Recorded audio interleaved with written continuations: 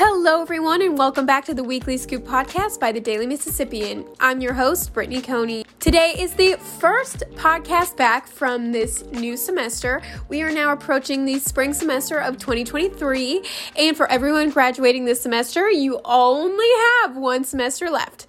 And I'm just going to give you a quick rundown of how the podcast is going to work this semester and from here on out. So I know that last semester, I did seasons where the first season was very much focused on back to school, tips and tricks of the back to school season, and the second season predominantly focused on the mid-semester slump and how to, overcome that. But I've decided from here on out that we are no longer going to pursue seasons, but we are going to do just unique episodes that don't really have a theme, but that I've heard from other students and I think are important.